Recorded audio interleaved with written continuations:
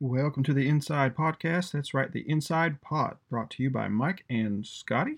Uh, Maybe another name later. We'll see how that sticks. But for now, that's what you're listening to. And we're going to be talking to Mike in just a few minutes. For starters, about his second title, second trophy in the Black Diamond League with the Rockland Rockets. Great accomplishment for Mike and his Rockets. And later, Zach of the Memphis Grizzlies joining us on the initial Inside Pod today. Good conversation with Zach and where he hopes to be with his Chicks, with his club over the next few seasons. So looking forward to that as well. I hope you guys enjoy it. And without further ado, let's rock on.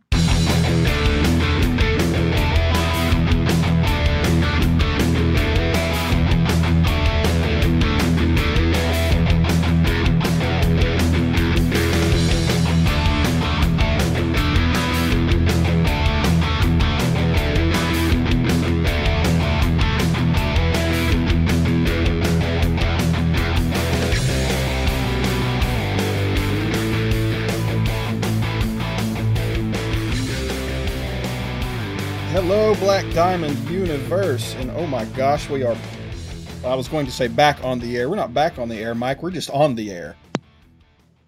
Yes, we are. How's that for excitement, Scotty? Yes, we are. Yes, that's not really what I was looking for out of the gate, but, we're just rolling with this, and we'll see how it goes. Yeah. So, hey, guys, it's been a while. Haven't had a podcast on the BDL radio airwaves for, actually, I think it was about a year ago exactly, last December. Dad and I interviewed Matt, if I recall. That's the last time that we've seen any of us on the air. So, yeah, Mike and I are just getting together here and trying to launch something new, trying to have a little fun. Hope you enjoy it. Don't know how it's going to go. Might suck, might be awesome. We might just pat each other on the back for 2 hours. It's all good. So that's why we're here. And hey, hope you enjoy it in the process. Mike, did we decide what we're calling this shindig? Well, we do have options. We have about 50 options, and I think we've decided all of them aren't good. So I think we're going to have to keep working. I think our working name was The Inside, which I didn't mind, and you didn't mind, but that's about as good as we got. We don't mind the name. So I think we're going to have to keep working on something. But I think for now, that seems to be the working name until we come up with something better. That works. Yeah, hey, we're open to suggestion. We're just, here trying to get through COVID like everybody else up in our respective bedrooms and basements or down in our basements. And yeah, it's been a weird year, as I know it has been for everyone. Probably by the time you hear this, it will have turned the calendar over to 2021. So hopefully we are in for better things. We're in for an uptick in baseball, in all sports, in life in general. But we'll see what this new year has to bring for us. But yeah, I think I really miss BDL media when it's not around, when it's not on the air. I like talking about our leagues. It's a lot of fun. It's still, I consider this my primary hobby. So it's just fun to get together around a microphone virtually and shoot the breeze. Yeah, I think TMO back in the day, and when Craig and John did that video podcast stuck in the Ivy and the Pony Express, it's those types of things that make this league special. So I think it's a good thing that we're gonna try to get some of that going again. Yeah, I agree. I agree. Loved my TMO days. I don't want to talk about it in the past tense. I hope that at some point Johnny and I can get something rolling again in some way, shape, or form with that. But for the time being, guys, this is us, and we're going to try to have a little fun. So Yeah, you are here with us on the inside. That's a Van Halen reference in case you didn't know that. Maybe Joe, maybe let's see, who else is a hard rock guy that I've learned? Maybe Matt. Matt seems to be a hard rock music kind of guy. Yeah, but that's a real deep reference. I don't know how many of those guys would That get is a that. that is a deep reference, and Yeah, probably very few. Joe might. Joe I might. based on conversations I've had, I think Joe stands a chance of having gotten that from the get go. Yeah, Um, Probably no one else, unless no, that's probably it. yeah. I think so. Like we're But looking like on the yeah, ninth track on 5150. This is not something that is gonna get too much response from normal folk.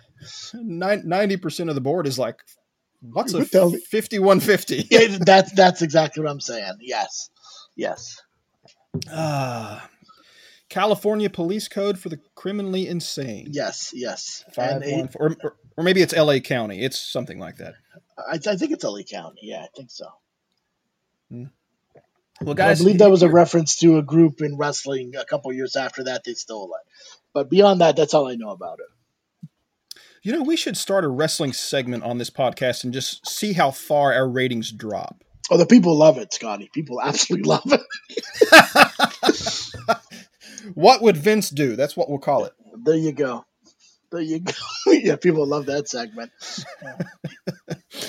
We have to make sure to put that at the end of the show just to make sure people listen to some of this. So speaking of the end of the show, here's kind of the format that we think we're going to try, at least here in the first few shows, guys. Of course, we're big BDL guys, and Mike and I we're big hoops fans too. So there's going to be like 80% BDL talk. There's going to be maybe 20% BDBA talk, and we'll try to tack that on to the end of the show when there's BDBA content for those of you who aren't interested in sticking around for that. But big baseball fans, big NBA fans. So that's just kind of what I think our primary interest is in talking on this show. So that's what this is going to be about. And yeah, that's the longest intro I think we have ever tried on BDL radio for any show. But hey, I'm just stuck up here in my Zoom corner in the bedroom, trying to take up time, trying to entertain myself. And I don't know why you're here if I'm trying to entertain myself. Yeah, it's a good point. That's a really good point. I've been awake for 5 hours. I'm in my basement. Nobody else in this house is awake. I just need something to do. So, hey, 5 hours. Yeah, it's 11 a.m. I was up at 6 as I normally am. So, and the rest of my family would be up at about, I don't know, 1 o'clock in the afternoon. So, which is fun. Okay. Okay. Whatever. The key to happy marriage is not seeing each other, Scotty. That's all I can tell you. That's the key to happy marriage. Well, we are 18 years in, Joe and I, and so far going strong. So I don't know that we subscribe to that exact same theory, but that's a good point. But she has been put up for sainthood. Congratulations, Joe Beth. Congratulations on that. As she should have by now. You ain't kidding. My gosh, I wasn't supposed to agree with you so fast, was I? About her being up for saint? No, I shouldn't have. I'm beyond putting up a fight about it now. Yes. Mike, I'm 40 years old. I'm about to be 41. Mm-hmm. You're a kid. We started this league. Let's see. I was 5. What, 20 feels like 5. I was 25, or might have just been 24, just barely about to be, maybe about to turn 25. I might have been 24. Anyway, what feels like ancient Jurassic times now in life. So it's been a long journey, but it's been a good one. But anyway, so yeah, we'll try to move on a little bit, and going forward, guys, we might be a little more structured than this, or maybe not. We're just here. We'd have to be shoot the breeze and have fun, but just to move on into a little bit more of a topical discussion here a little bit. Mike, of course, you co-hosting the show, kind of good situation for the first show, considering considering you are our newly crowned 2020 BDL champion. Now two-time champion in the BDL. By the way, you're listening to two-time champions. We consider calling this show the Deuce, but we had second thoughts about that after further study. But in any case, congratulations. I'm glad to have been eliminated by the playoffs or by the eventual champion. I was glad to eliminate you, Scotty. I'm sure that you were. If it was my destiny to be eliminated, I'm glad it was by the person who now wears the crown. But congratulations. And how does it feel to be a multi-time BDL champion? That is an excellent question. It's something I really haven't given too much thought to, just because my team has failed in the playoffs for so many years. The winning last year felt more like of a relief than of the way I felt when I first won the title, to be honest with you. When I first won that title, like I beat Bill in the final, I was basically taking out Darth Vader. That's the way I looked at that title. Basically the entire league was cheering for me. I almost felt bad for Bill. Like you basically had 14 teams that weren't in the final cheering for me to win, and then you had him. So that felt really, really good. The title last year, 2020 is just such a weird year with COVID. And, I know we had the whole, should there be an asterisk, on the title for whoever wins? And everyone said, I know we shouldn't. And we probably shouldn't. But the championship was different than it would have been in any other year. That said, I don't think it was any easier for me just because being in the East, when that format first got laid out, I think publicly I probably said, "Oh, it's a great format." In private, I probably looked at that and said, "Oh, what the hell is this?" So wait a second, I got to beat Bill, and then I got to go through Matt most likely, and then I probably got to beat Scotty just to get to the finals. Like this is obscene. Like no playoff would ever be this hard to go through all these teams. The one good thing is I got Joe in the final, which was such a relief to not have to worry about winning. But like this makes it so much easier. Thanks, guys, for doing that for me. Well, after the gauntlet that you had to run, I mean, it was just a consolation prize to have Joe in the finals. It's the least they could have done. Like I'm sure there's not a lot of wrestling fans, but I basically had to beat Hulk Hogan, Andre the Giant, Bret Hart, and then for the final, like two midgets came out of the ring. Yeah, Doink 0-4. Oh, great. Easy win time, guys. Sounds good. Yeah, so to answer your question, it feels good to be a two-time champion. It does feel good. Well, that's stupendous. I am not happy for you because it came at my expense, but in any case, yeah, as a two-time champ, I know the feeling. I understand. Been there, and that first title is that, or at least for me, was just that huge release of finally getting to that plateau after so many years trying to do that, and then number two.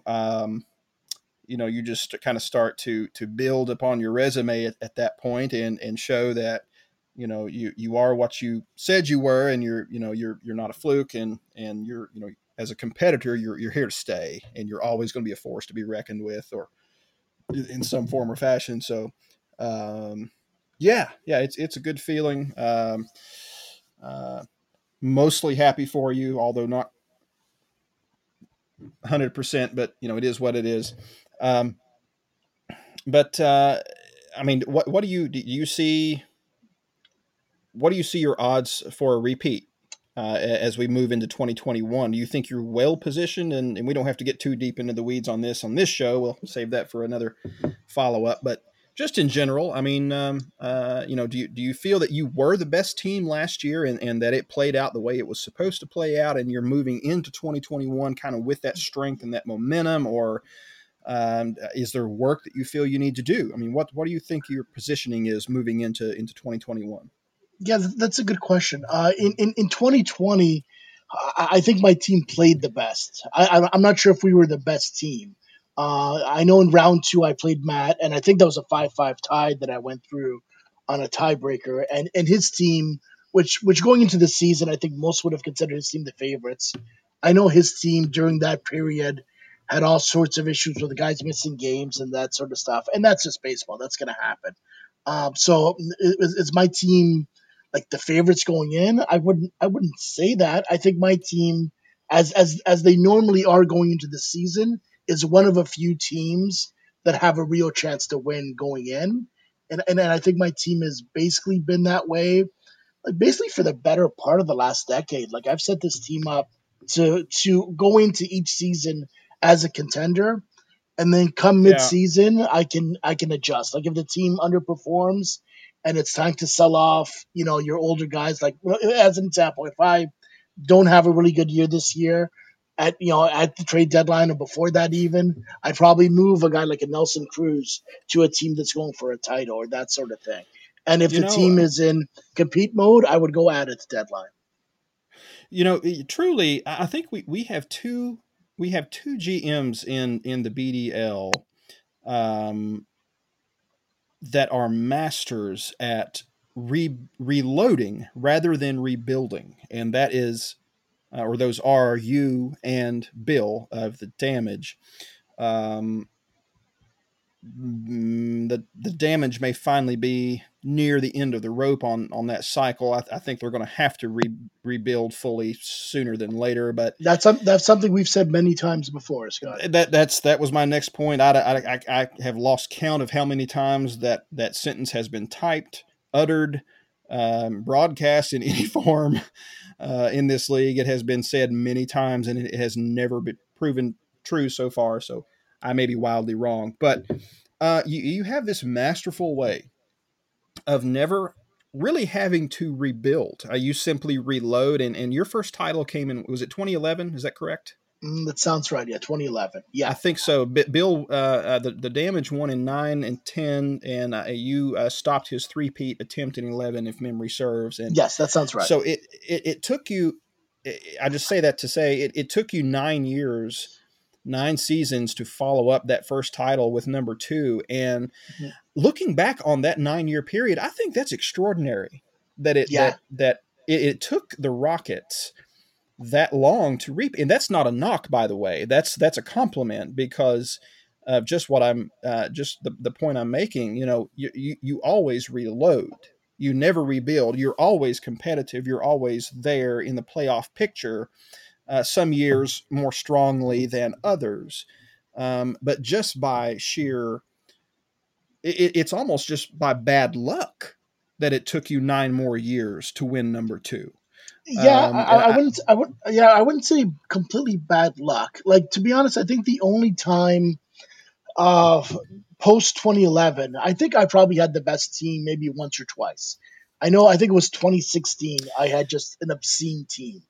And the thing with our league is we always have like five or six really really good teams. And and it's just one of those things where I think my team, for the majority of the last decade, I've always been one of those five or six really good teams and going in the playoffs. Each of us have a 16% chance or whatever to win the title, and sometimes things work out for you, and sometimes things don't work out for you. It's the way that I look at it. I think I've made the playoffs every year except for one over the past decade, and each year I made the playoffs. Going in, I thought I had a legit shot. But again, there were four or five other teams that also thought they had a legit shot. And that's playoff baseball. Sometimes things work out for you, like they did for me last year, and chances are there's going to be a lot more years things don't work out for you, and that's basically what happened. yeah, and I think I wonder, rather, I wonder how many people truly appreciate how difficult that is to. I think there are two very very difficult things to do in fantasy baseball in particular, and those things are to effectively reload across a long period of time, or effectively rebuild over a short period of time of 2 or 3 seasons. My sort of my mo across the history of the league for the generals has been to purposefully bottom out and then turn that club around completely in a 24 to 36 month period. There was the one season, or the 2 seasons back to back, that the Generals finished the prior season in last place in the standings and then won the regular season the following year, when you can effectively flip that switch, that's not just happenstance. That is a really hard task to accomplish. It's a lot harder than And what I've done, honestly, Scotty. To do I'm that, I not. think it's a I'm lot not. harder. Well, I'm not sure about that, but my point is, both of those tasks are incredibly difficult to take a 2011, because the landscape of fantasy sports changes so rapidly. We all look at these prospects that we have, and we're trying to build these dynasty level clubs and think, oh, I've got the next Harper, or I've got the next whoever, Acuna, and my outfield is set for 10 years. I don't have to make any adjustments to my outfield for 10 years. Does not matter. I'm good. I can put that on the shelf and focus on something else. Well, that rarely happens that way. It rarely turns out that you don't have to retool something in what you thought you had shored up in the first place. So to cross a decade-long period like the Rockets have, and successfully reload across that amount of time, and always be in the title picture. Maybe not always have the best club, but always be in the title conversation. That's incredibly difficult too. It's really difficult to recognize when you need to make micro adjustments at just the right time to avoid having to bottom out and rebuild fully. It's incredibly difficult, and I think you should really be applauded for what you've been able to do for the last 10 years. Yeah, I think the key really is just not to get old. As simple as that sounds, the thing that I like to do every year is I take my roster, and my players are all going to get 1 year older every year. That's just the way time works. And what I like to do is I like to get back 28 years in total age. So, for instance, if I traded Nelson Cruz this year and I got back a 23-year-old outfielder that would be almost as good as him, I've just gained 17 years on my roster. And I try to do that every year. I try to trade off a couple of older guys and bring in a couple of young guys to replace them.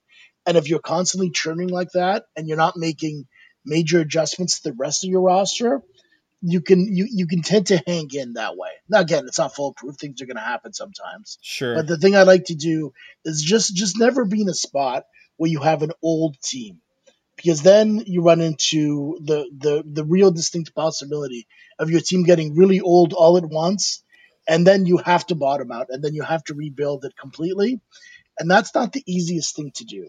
That is the really hard thing to do.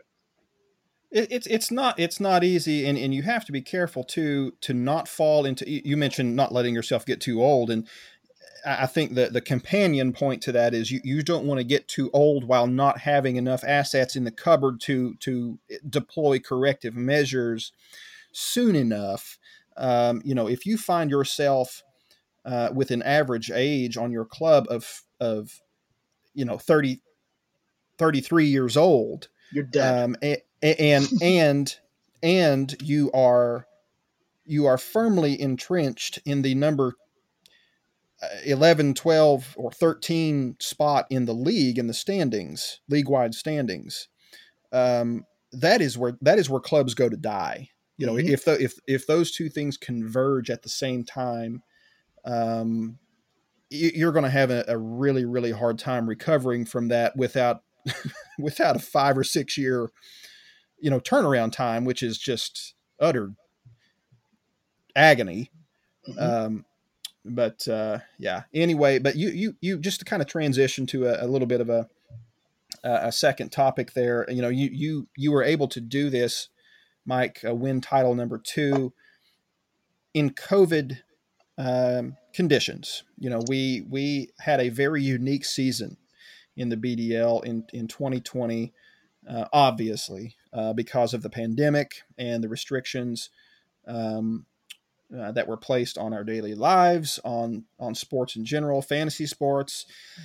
There was a time I wasn't even sure whether CBS or Yahoo or any of the services were even going to bother with a fantasy product. And then, really at that point, I mean, we're not going to keep track of things by hand in in this day and age, like the old days. So what do you do then? Well, you just throw your hands up and say, "Forget it. We're going to punt the season." And I thought. I thought that we were very close to losing the season. Not necessarily that Major League Baseball was not going to conduct a season, play games in some form or fashion, but that for fantasy purposes, we were not going to have a kind of a usable environment for fantasy to to play games, uh, enter a playoff tournament, crown a champion. I'm glad that was averted, and that we got to play games. And going back to your point, I think the gauntlet that you had to run through in the playoffs, based on the format, um, not only is there no asterisk, it's just asterisk um, with your title. It might have been one of the more difficult titles to win in the history of the league. The way the seeding was developed. So, very impressive run on all fronts. But just in general, how do you feel the season went? Our BDL season under COVID conditions, and of course your run through the playoffs.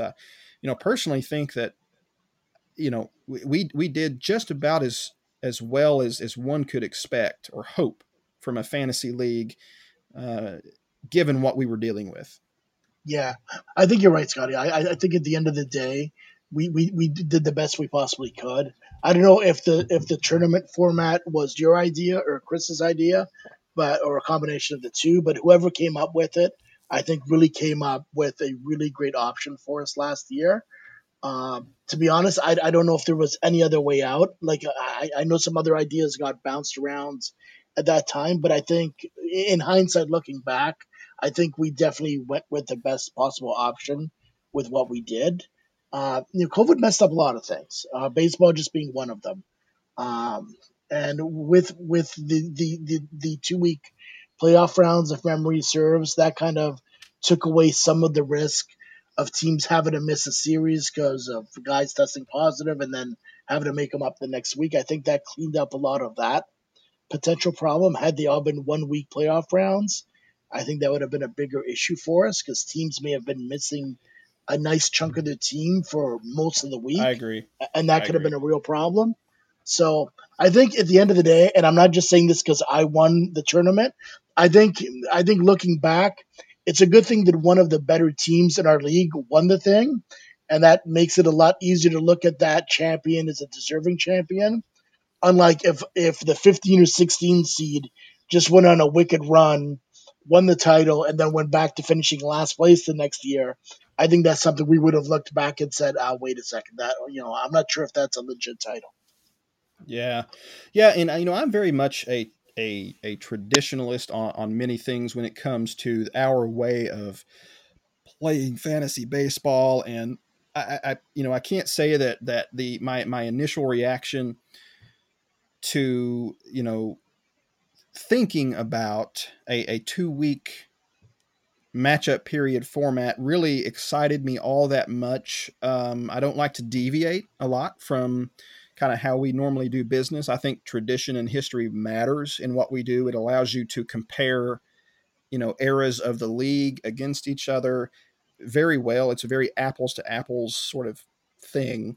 However, I think it was a necessity in this case, and it was just a perfect storm of needing to change things up a little bit in this scenario, so that in maybe not on paper but in spirit, it resembled the competitive environment um, more closely to a regular BDL season and playoff bracket as opposed to just the single weeks.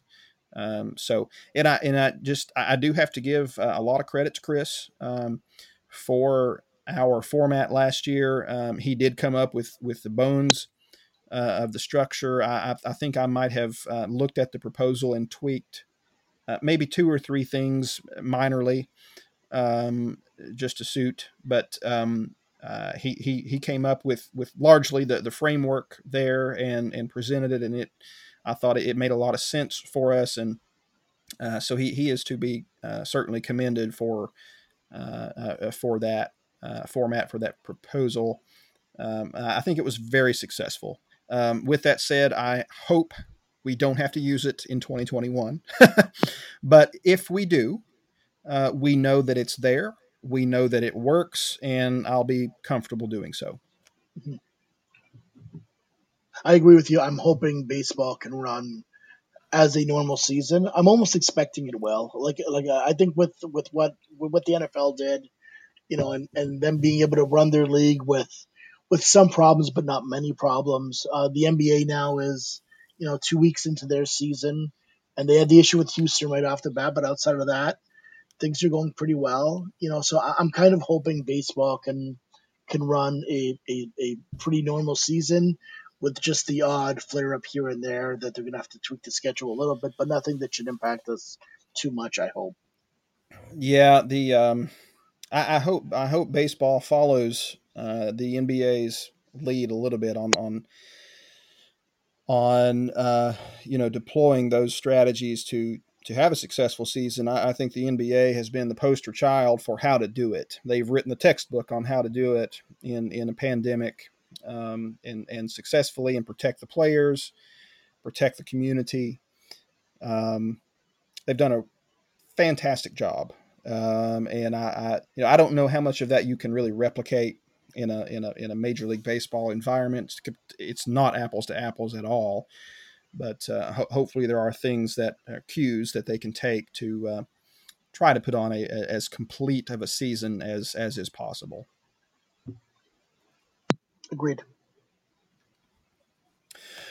Okay, Mike. So we did actually have an opportunity to bring in a first guest for the inside on this initial show. So we're going to sit down just for a few minutes with Zach of the Memphis Chicks, and we're going to fact check the Chicks a little bit and see how close they are to really competing, or get Zach's take on that rather, and talk about that a little bit, and really just kind of say hello. And Zach's been around for more than a year now. I mean, he's not a newbie, he's not a stranger, but we haven't really had a chance in the league in a media setting to sit down and say hello and kind of meet him in that way. So we're going to take the opportunity to do that now. So without further ado,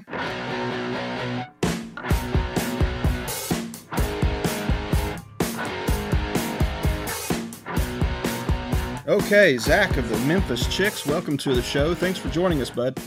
Thanks for having me. All right. Yeah, we used to do these kinds of introductions in the BDL all the time whenever we would have a new owner. They would be, the next guest in line on whatever podcast or web show was popular in the league at that time. Of course, Zach's not really new to us anymore. Been around for what, a year and a half? You came in at the tail of 18, is that right? I think so. Yeah, I had the full 2019 season and then the 2020 season. Yeah. Cool. Well, so at least to my knowledge, this is the first time everyone is getting a chance to kind of hear Zach in his own voice, and we have an opportunity to say hello. So welcome to the league, formally here from this new podcast that Mike and I are rolling the dice on, giving a shot. Still don't quite know what we're doing with it, but we're here to have some fun, and welcome. And hey, I understand you are a newly crowned champion. Tell us about that, Mr. Softball. That is baseball, Scotty. Fast pitch. Yes, this is actually legit baseball. That was Legit. probably the highlight of my 2020 year. We had a 21 and up league that was all composite bats, and it slowly was folding with four teams. And this league is called the Hernando de Soto League, which is basically originated in Mississippi. It started in 1938, I believe, and it's still going strong today. And it's a Wow. 30 and up wood bat league. And my team, since our league folded, a lot of my best friends, we jumped into 30 and up. And it's really cool because it's a redraft league.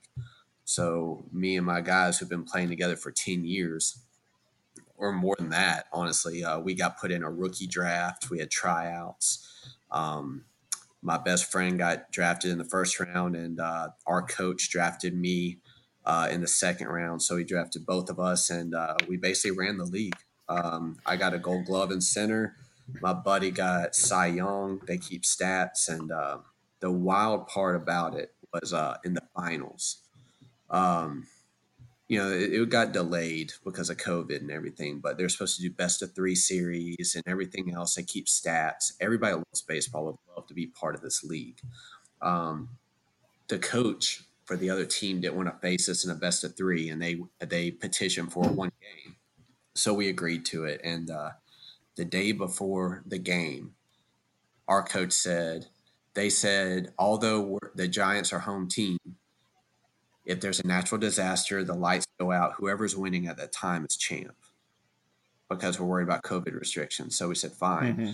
Long story short, we're up 5-1 in the 7th, and their pitcher goes in their dugout in the 7th inning and has a heart attack. What? And collapses. And his best friend is on my team. And, I've never heard, I don't want to be a downer, but I've never heard a grown man in this kind of pain on a baseball field. And he survived. But the long story short, I guess the commissioner goes, do y'all want to keep playing? And my coach goes, y'all made the rules. Whoever's winning during a natural disaster or anything like that's champs. And the Cardinals, who were facing, was like, no, we're finishing the game. But it was a downer on the finals, but we beat them 8-1. And it was a good first season in that league. And the good thing about it being delayed is that we start back up in 2 months. So I'm ready to roll again. How old was the guy that had the heart attack? In his, I'd say, late 40s, early 50s. So he got rushed out to the hospital, and he had a second heart attack during surgery, and they put a stent in, and he survived. Our first baseman, his best friend, went with him, so he wasn't able to celebrate with us after the game. But we're going to try to get together next weekend. I'm in Mississippi, so the restrictions aren't that bad like they are in Memphis. I'm like 5 miles south of Memphis in a different state. We try to keep everything safe, obviously, try to hang out outside if we can, but, and if obviously somebody feels bad or been close to somebody, they don't come out. But I don't know, it's a good group of guys. I don't get to play with them again next year. It'll be redraft. So it sucks, but it's cool because it keeps everybody even. And it's a real cool league. It was cool to win a Gold Glove. I was in competition for Rookie of the Year. I had 16 stolen bases in 14 games, and I had a lot of those blown by fouls. And I hit, I think, 351 for the season. So it was a good first season for never using a wood bat also. Listen to Ty Cobb over here. Yeah, we used to have several recreational leagues, baseball and softball around here like that. A lot of that interest has just dried up in my region. I don't really know of a quality league like that anymore. I'm not sure that I would have the time to play if one existed. I did participate in an exhibition tournament for charity. I guess that was summer before last. Man, that felt good. Had 1 home run that game. Hadn't gotten to do that in a long time, but yeah. What were the fences, like 200? I think they were more like 112. 85 feet. 85 feet from home plate. That's great. It was regulation. Thank you very much. It was just inside the base path. We have a lot of leagues out here, and I play in a wiffle ball league too, which that's a whole nother story. It's fun, but I can't play too many anymore. I don't want to be out of the house, 5 nights a week. Those were like 5 years ago, and my shoulder save it for baseball. So we play baseball and wiffle both on Sundays, and it's just kind of a guy's day out.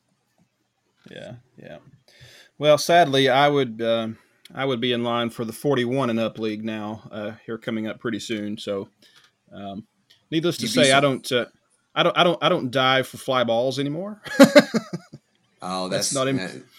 yeah. You just gotta be fast enough to where you don't have to dive. Cat Nah, like. that's not happening either. Man, I tell you what's crazy is there's a lot of 50 plus guys that are playing the 30 and up and going to 40 and up in the same day, and these are 9 inning games. God bless them is all I can say. Yeah, I hope I'm in that kind of shape in my 50s. Well, Zach, you've been very vocal since entering the league, which is a good thing for the league. That's what we like in the BDL. But you've been very vocal about your team's trajectory, where the Chicks are headed. Um, you have been very bullish about how competitive you expect to be in fairly short order. So, just broad strokes, just a general impression. Where do you feel your team is now compared to where it was when you took it over? Um, I feel like it's in much better position than when I took it over. I mean, I don't think I could have gotten much lower um, when I took the team over. I really don't know. I mean, obviously, the guy that previously owned this kind of was huge on the Braves pitching farm system, which I am too, which was a big highlight of grabbing this team. But the offense was terrible, and it's more of just a waiting game because the potential I have in my pitching is going to get there, and it's almost there now. It's more building the offense now and being patient and not selling the farm when the farm is my future. So it's one of those like, okay, it's going to be another year or two, or whenever these guys blossom, and last year was supposed to be the year that some of my big guys got called up, and some of them did, but a shortened season, some didn't get that chance to get the reps in and get that call. So it might be, in my opinion, one more year until I really feel the full force of the team. And of course, your team's going to eventually crumble with that. So, so Okay. that's kind of where I stand at the moment. I mean, it depends, also, are we starting baseball in May? Are we going to have some type of crazy setback? Is it going to be in June or July? And then all of a sudden, it sucks because I've prized prospects, top prospects that are not getting their reps in. Yeah, right. And I sent you myself what 2 or 3 or 4 uh, of those prospects late last season in my playoff push. I guess the highlight probably would be Clark Schmidt. Looking back over the roster, I'm trying to recall that trade, but Oh, do you you? got the cheater Cano that probably won't play next season. Oh yeah, well you when you're in the throes of the playoffs, you do what you have to do and learn not to have regrets. I mean that's just part of the Sure. game. You ship off guy like Mercado there that I sent you. I see on your Mm-hmm. roster. I had housed him in my minor league system for gosh probably 4 years. Waiting on that guy. I knew he had something special to potentially be a blue chip type player. We'll see what he transforms into. I think he has a chance to be pretty good. But you hold on to those players sometimes for years and years. And then when the time is right, even if you're attached to them and you're wanting to see that fruit, play out. You have to make the moves that you need to make in order to make yourself as strong as possible when you have a chance to win a title. I mean, I think that's the one thing that I have found in this league is that it is so bloody competitive that you cannot afford to not take that step. Even if you lose a 5 year, 10 year asset, you have to give yourself the best shot. And I think Mike now with 2 titles as well. There, he would agree with that. I've seen him do the same thing over and over. Yeah, Well, I think Scott. Go ahead, Zach. I was going to say, well, that trade was a no-brainer. I gave you AJ Pollock and Robinson Cano. I got Schmidt, Mercado, and I want to say I got a draft pick. Or you had no? Probably. I think something like that. But It was you Jackson know, Rutledge was the third guy you got. oh, was Oh it? gosh. Yeah. See, and that Yeah, was that looks such. bad now. Yeah, because I mean the thing is Cano was playing so well, and it's just like what's going on here? Like he's getting older. When's that next injury going to happen? And it was a no brainer for my team because I had no chance of winning that year. So yeah, it was a good trade for both of us at the time. Well, and Cano was playing really well last year at that time, and I know just speaking from experience with the two titles that I have, especially the first one, which was such a squeaker against the Crawford Cramps. Um, Sometimes it's one or two or three RBIs or runs that will make the difference in whether or not you have a trophy on your shelf or not, and that's just part of the game, Mike. It really is. Yeah, I think the key really is to know if you're going for it this year. I think the mistake that some teams make is they're really good going forward and selling off their assets at one time to make that big move.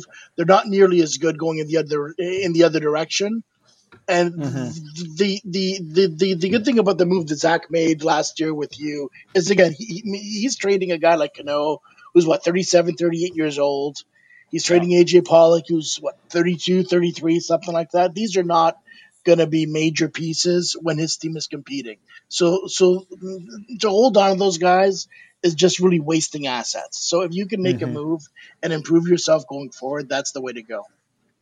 Yeah, Zach did what you're supposed to do in that position. If you are, if you have a team that is, in the bottom 50% of the league, and you're looking to make, moves and pair yourself with playoff title contenders, who are just looking for that extra inch or two or three of momentum, of statistical punch to try to bang through a playoff round or two. You look for those opportunities and mine their rosters for assets that they are not utilize or can't utilize at this time because they're too young. And you take advantage of that. And that's not to say that the contending team doesn't understand what they're getting into, but you look for those happy marriages in the moment. And yeah, sometimes it works out, sometimes it doesn't, but you have to put the dice on the table. Hmm.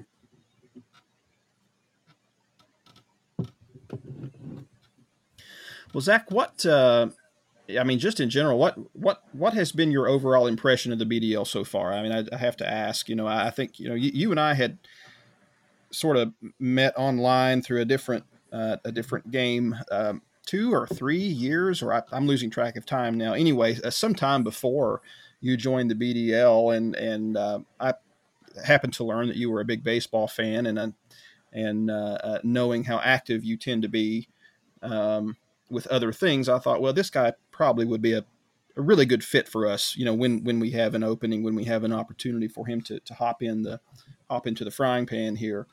Um, I think that has paid off. I think you've been a great addition so far. What have been the primary things that have impressed you about this league? Hopefully there's at least one. Actually, yeah, it's very well organized league. Uh, some of my other leagues, we've actually discussed. A lot of my friends have talked about dynasty leagues and stuff, and I've brought this format to their attention as far as a dynasty league and the way you guys run it. It takes a lot because obviously we talk about last year's debacle with Yeah. roster spots and everything else, and you got to kind of keep everybody on tabs with that. And I tell all my friends here in Memphis, how you guys run a dynasty league and how it can't be like football. Yeah, the rosters have to be so much deeper, and I think all my friends get scared and run away from a dynasty league in baseball because of how much work it takes and overlooking rosters and the honesty policy of people. Seems like you guys have a really tight knit group of friends that that you really focus on this league and everybody takes it serious, especially for it not being a money league. Because you get people that there's no money involved, they just tend to not care as much. Whereas, you guys, obviously really care and want to win this. You have a very active board that you discuss on, which, I'm still getting used to that. That app works out a lot better than me being on a desktop. But it seems like y'all run very well as far as like, potential rule changes in the off season, everything else, giving out all these types of awards and, these podcasts. I mean, it shows you guys really love baseball and that you have a tight knit group. So it's good to be part of, as I get to know everybody over the next seasons and everything else.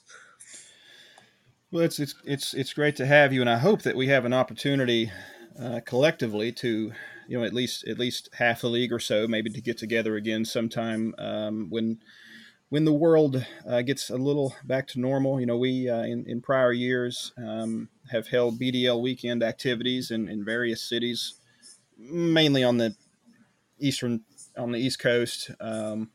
But I would really love to do that again when it's safe to do so. Lord knows when that will be. But so just looking ahead to this season, and let's just make an assumption that this season, for fantasy purposes, will it may not be exactly normal, but maybe it resembles a normal scenario, at least more so than last year. Mm-hmm. What do you see as the plateau for the Chicks in 2021? Do you feel this is the year you take a larger step to become a lower tier playoff team? Are you still knocking on that door? Where do you see yourself this year? I think I have some very big question marks. And if the question marks come through, then I think I will compete to make the playoffs. Now, those question marks would be like Alec Bone. Is he going to have a sophomore slump? Or is he going to come out and rake like he did last season? You got J.P. Crawford. I didn't know if he was going to be anything, and he ended up being decent. Are we going to get the Margot that we had in the playoffs last year that's going to steal a ton of bases and get on base finally? I think Kyle Tucker's there. I think he's going to be a beast. Love Um, talk, Kyle Tucker. yeah, and I think one of my biggest question marks, and it's probably going to be a no, but can Byron Buxton stay healthy? Nope. He came in strong at the very end of the season.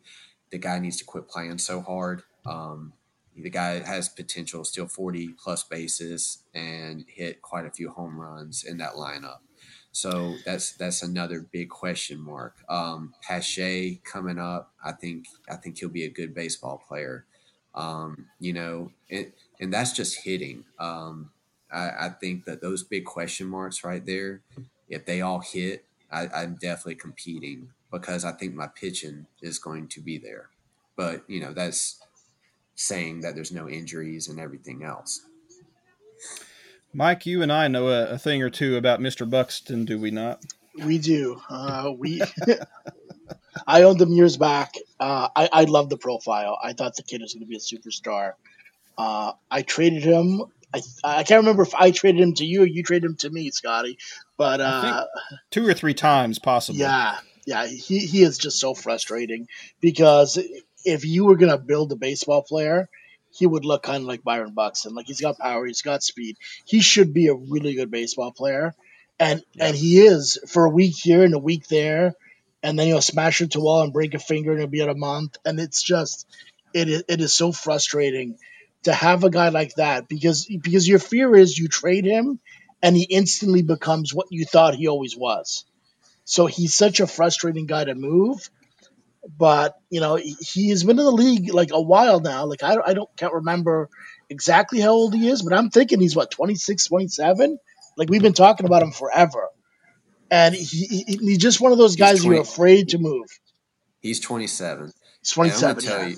I'm telling you, I'm the one that traded Giolito for him.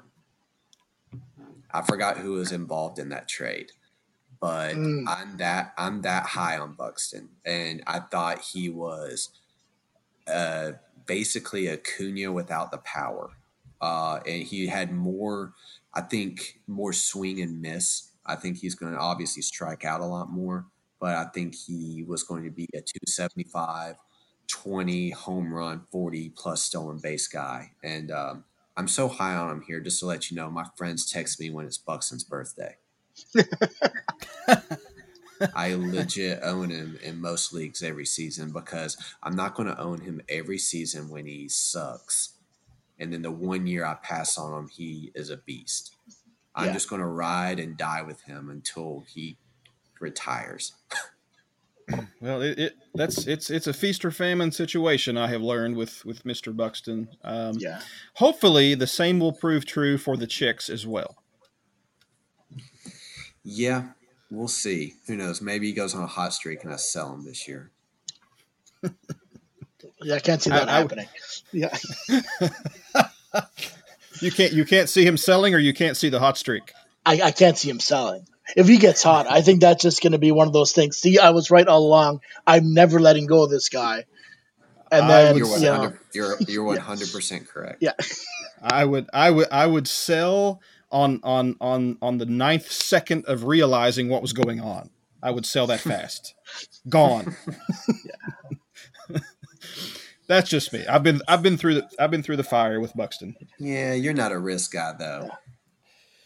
You're a for sure. I'm a little more optimistic, a bit more optimistic on Buxton than Scotty is, because the majority of his problems, I think, just come back to health. Like if he's able to stay healthy for a season, and at that point he doesn't perform, then I will gladly get rid of him. But he's had 1 year where he was somewhat healthy, and he had a pretty good season. Now, granted, that was like 3 years ago, but the 1 year he was healthy, he was a pretty good baseball player. Like he was. I don't know, 15 or so home runs. I think he stole 30 bases. Like if he's just that guy, he's pretty good. And he was on the juice. Get back on the juice then. Well, he hit 13 home runs last year. I mean, he didn't even play much last year. No. He went on a super hot streak. I don't know how many games. I can look at it right here. He hit 13 home runs in 39 games. Yeah. I mean, he didn't run last year though, right? He didn't run at all though last year, which concerns me. Yeah, and I mean, it's not like he can't run. I don't know what the game flows were like, and everything else because they have such a loaded lineup. That's another thing that concerns me. Why run when you have these big bats behind you? So that's kind of like a George Springer with the Astros thing, right? Why run when you have hitters behind you? I don't know.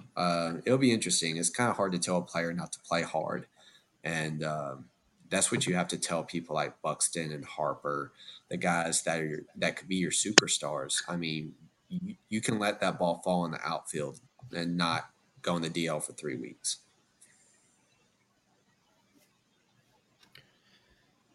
Good deal. Well, Zach, I guess we'll just wrap up with this question. Who do you see, or do you care to make any prediction for our 2021 champion? Who do you see as the front runner for this season?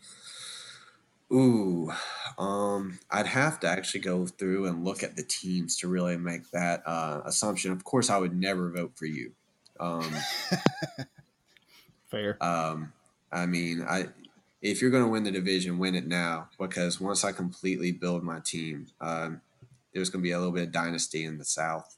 So just take advantage while you can. Get all your Canoes and AJ Pollocks while you can. I don't know. The Cramps seem to always do a very good job. I don't know. You put on the spot, I'd have to go look to really make a prediction. I'd have to go and look at the teams and really make that prediction.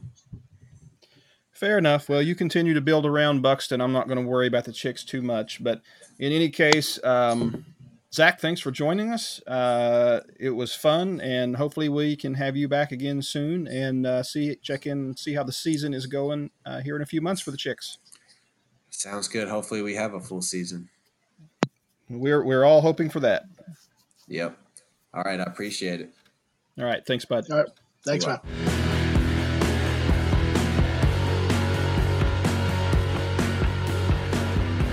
Okay, thanks again, Zach. Really appreciate you coming on. Hope to talk to you again soon. It was a fun discussion. Thanks to your lovely wife for giving you permission to join us on this podcast as well, as I'm sure you had to ask her permission. I think the main takeaway from that discussion, Scotty, is Zach needs to draft Zach. Because Zach as a baseball player is better than anything else that he has on his roster right now. He apparently is Ty Cobb. It sounds like it. Sure does. Very nice. Very nice. I don't believe that was truly a fast pitch league, though. I don't know how old Zach is now. I guess maybe late 30s or something, or mid 30s. But well, fast is relative, right? Like it's fast compared to what? Compared to Craig Hunter throwing speed ball at the at Nationals Park there a few years ago. We still have that on film, by the way. I think he registered. I did see video of that, and I thought it was in slow motion. And then I found out, no, this is in full speed. I'm trying to. Did that register like 42, 45 miles per hour? Something like that. I'm not sure if it was that fast, honestly, Scotty. We still love you, Craig. Still getting mentions on BDO radio. That's your lasting legacy. That's how you know you're a legend. That's how you know you're a legend. That's true. That's true. And we're still making fun of you 10 years later. That's how you know you're a legend. Okay, so switching gears a little bit. Mike, BDBA discussion. Let's talk a little bit about hoops. So if this is for all you exclusive BDO guys, if this is the period in the show you want to tune out, please feel free to do so. But we hope you stick around. So first and foremost, just let it be known we're talking, of course, to a five-time BDBA champion, five times. Co-host on this show, Mr. Mike here, and 7 total trophies in the BDBA between the two of us. So nice resume. Not too bad at all. Nice resume, but glad to have Hoops back. I was a complete doofus and missed the waivers period. Mm-hmm. Yes, you were. So there's that, and I'm going to blame. Am I allowed to blame COVID for that? You can, but a bunch of us were able to get our claims in, so I don't know if that'll hold up. Is that Craig calling in right now? I think it might be either a duck cleaning, one or the other. Put Craig on hold. Tell him we don't have time for him this show. I shall do that. Oh, yeah. But so I was a complete and utter tool. Oh, and I should say while we're talking, I don't want to throw shade at Kevin. The double dribble downs, co-champs in 2019, the last season. So COVID saved them from a beatdown, Scotty. COVID saved them. Oh my. Well, we won't dive too far down that hole. That hole, but great to have Hoops back. What did you feel there were any standout waiver pickups throughout this preseason period, Mike, that you think really will help turn a team around or bolster the title hopes for a particular club? Or to be honest, I think the obvious one is the first one. Chris making the pickup of Dame Lillard. Now how that happened, how these guys were cut. I know on the forum, I think it was Justin that cut a couple guys, I guess not paying attention to the rules changes, and then telling us after we'd run waivers that, that was a mistake. It's like, that sucked. But it wasn't like we could undo everything that happened. But Chris went from the worst team in the league to maybe a pretty good team now, just based on a couple of the guys he picked up via waivers. Mm-hmm. So that was big. The thing that got me was the night prior, maybe the night before that, I was on the phone with Tony, who, for all that don't know, is my brother-in-law, and we were talking about guys we were going to claim. And I know he put in a bunch of claims, and I had like 9 or 10 guys. And at one point, he asked me how many of the guys I thought I was going to get, and my answer was two. I was hoping to get like my sixth or seventh option, and then hopefully not all of them would be claimed, and I would be able to get somebody in the second round. That was my hope. And I woke up the next morning and I checked my email, and I think I'd claimed 6 players. And I'm like, how did this happen? And what am I going to do with all of these guys? So I got John Wall, and I'm pick 9. John Wall had no business getting to pick 9. Yeah, that's And then you know, and then I get Fred Van Vliet in the second round, and somehow Clay Thompson was hanging around the third, and it's like this almost seems unfair. But I was happy and took the guys, no problems with that, and I'm sure Kevin was probably just as happy being able to add like a Draymond Green in pick 10, and I know he got another really good player. It would have been pick 20 had everyone got their claims in. But I think a bunch of us were really fortunate that I think 4 teams didn't put claims in, and we were able to really improve our rosters on that day. Yeah, it shifted the landscape of the league a little bit. I don't know that necessarily it changed the title favorite or not. May just have made the undrafted free agents more so of a favorite to repeat as co-champions. Um, Very interested to see what Boston is able to do to kind of counter that this year. And my Cobras, um, we had really good runs earlier in the life cycle of the BDBA, and these last 2 or 3 seasons, I don't really understand why we can't really gain any ground and make more noise than we've been able to. But Yeah, it is what it is. I like the roster a lot, but I'm looking at it, and it's honestly it's a good looking team. Like on paper, this is actually a pretty good team. So I think so. Yeah, I think so. But kind of the larger headline for pre. Of course, we're into the season now, but just kind of tidying up a couple preseason topics for the BDBA in this first show.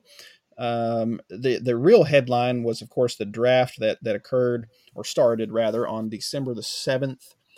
Um, really where we see the true influx of new talent into the league every year. Obviously, um, I don't know that there were any huge surprises on the first day of the draft. LaMelo Ball going number 1 to the Tropics. I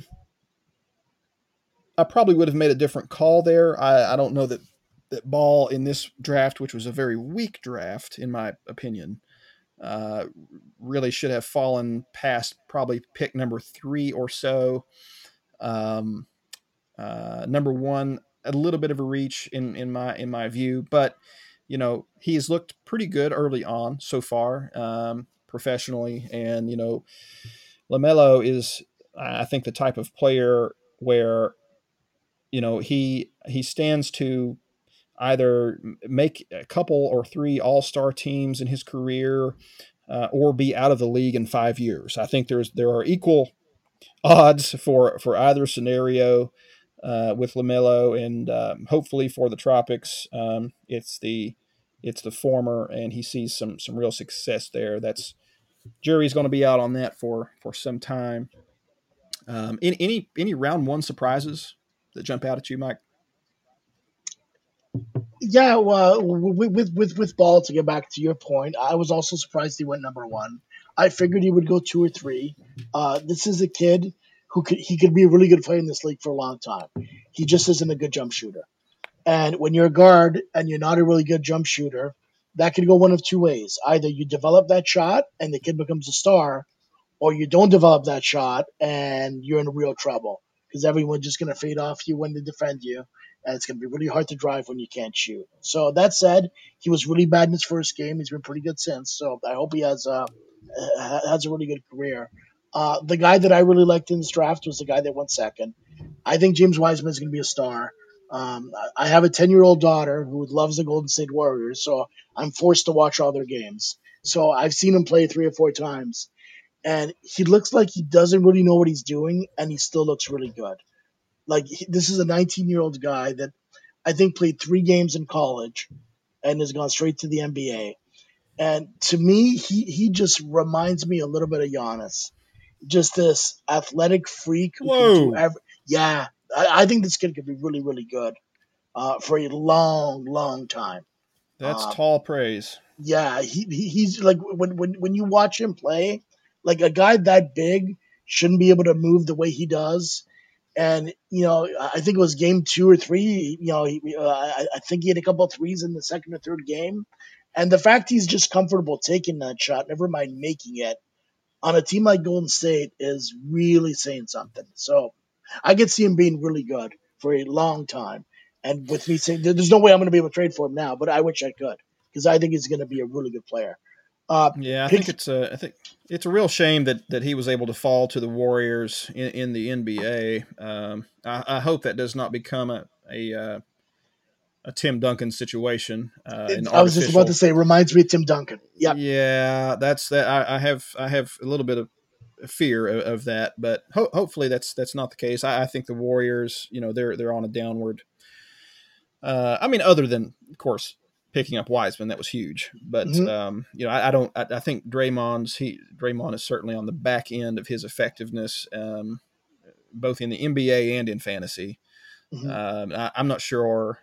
Clay is coming up on a second straight missed season.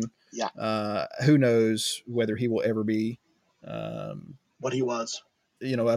what percentage of the player he was, will be left.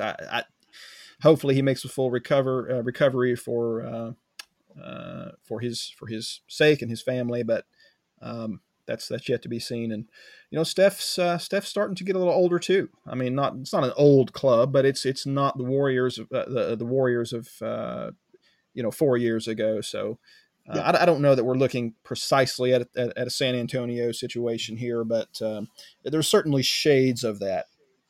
Yeah.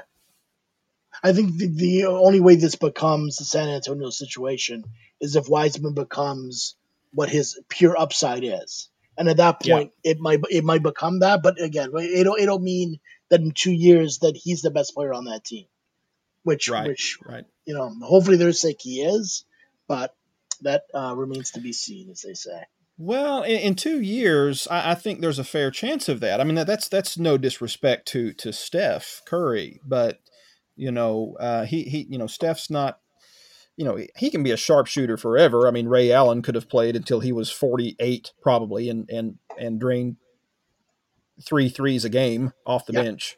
yeah, So there's a place for guys like that in the NBA, but yeah, Steph with his explosiveness, and his ability to defend, that's those things are not going to last forever. And I think there's a real chance that Wiseman is the best player on the Warriors club in 2 or 3 seasons for sure. yeah. But the thing with Steph is he looks so young.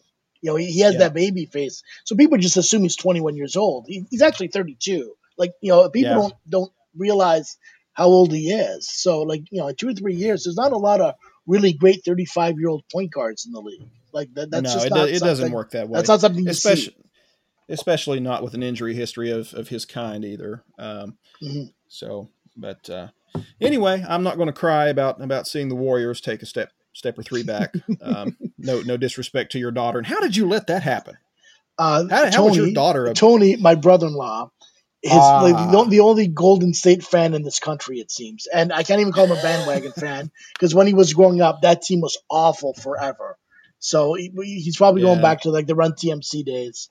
And for like their sixth or seventh birthday, he got them both Steph Curry jerseys.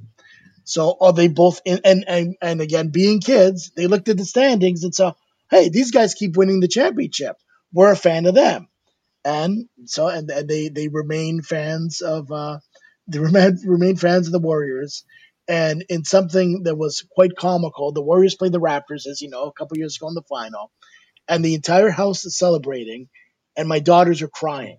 And it's like, this city is exploded with joy, and my two daughters are crying their eyes out because their team just lost the NBA Finals. And I'm like, it's not fair. And I'm like, I grew up a Knicks fan. That's not fair. Your team did nothing but win from the time you put that jersey on. Be happy that you have the titles you have.